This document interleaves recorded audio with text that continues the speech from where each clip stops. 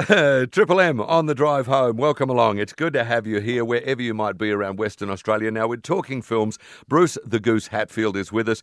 And if you're nowhere near a cinema, you're going to have to travel to see some of these. So apologies for that. Maybe you're going to get them on the download sometime pretty soon. Let's bring him in. Hello, Goose. How are you, mate? Hello, Cliff. How are you? How are all those beautiful people over in the West? We're doing okay. And on the subject of Goose, I don't know if you saw it, there's some rumours of talks to do Top Gun 3. Miles Teller is on board for that, and Tom Cruise is apparently in talks for it. But it's like, oh, really? Do we need that? It really is going down the Marvel path, isn't it? It's like, oh, well, we've done it, and they've made $1 billion out of this one episode of Maverick. Yeah, just let it go. Let it go another maybe 25 years or bring it back earlier than the other one. Yeah, and Tom Cruise will still be doing his own stunts, so good luck to him for that.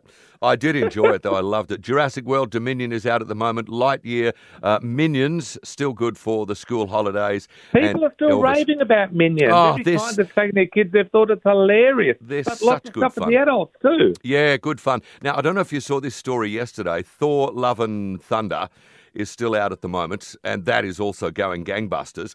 But there were some people who went to social media to say that there should be a trigger warning for a graphic depiction of cancer. Now, we don't want to have any spoilers here. Well, yes, we do. Yeah. Yes, we can.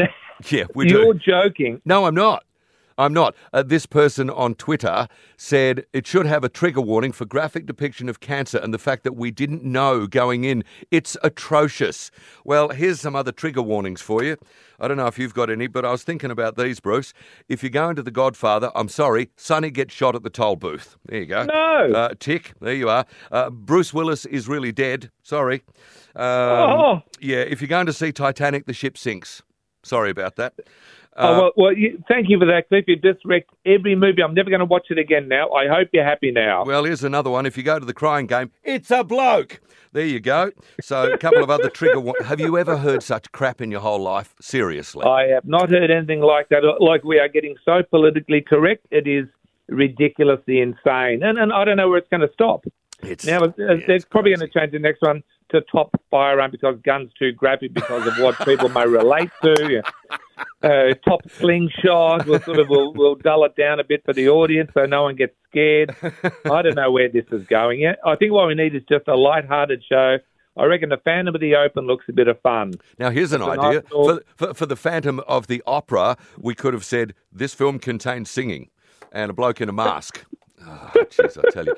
The Phantom of the Open. Now, this stars the Academy Award winner Mark Rylance, and it opens today. I saw the shorts for it the other day. It just looks like good fun.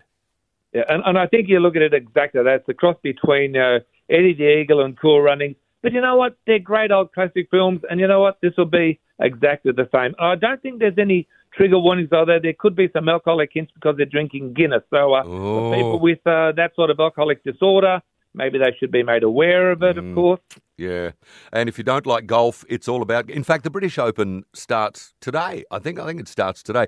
This is a bloke who decided that he was going to enter the British Open Championship, qualified in 1976 and shot the worst round in Open history, and he became a bit of a hero. Who was that fella you mentioned to me on the phone just before we came on air? Not Eddie the Eagle. Eddie the Eagle, yeah. It's a bit like that, isn't it? Yeah, there was, I think, the eel. It is Eddie the Eel as well. There's something about Eddies aren't particularly sporty, I'm starting to think. Yeah. Because there was Eddie the Eel that I think couldn't swim a 50-metre pool. But you know what? We love an underdog. We really, really do. That's true. Are you going to go and see this one or not? Look, I think I might catch it online at a rough guess. Yeah. But there's one coming out in a couple of weeks called, I think it's Phone Box or Black Phone. I'm looking forward to seeing that.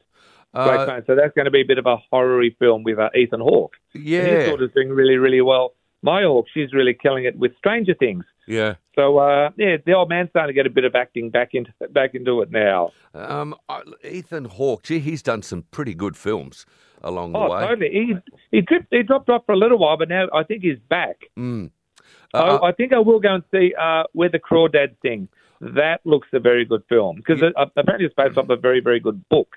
So that is what I'll go and see. I've seen the previews for that a couple of times, directed by Olivia Newman, who's done a few things along the way too. So, but for me personally, whether I'm going to bother seeing it on the big screen, I don't know. But it's out there at the moment.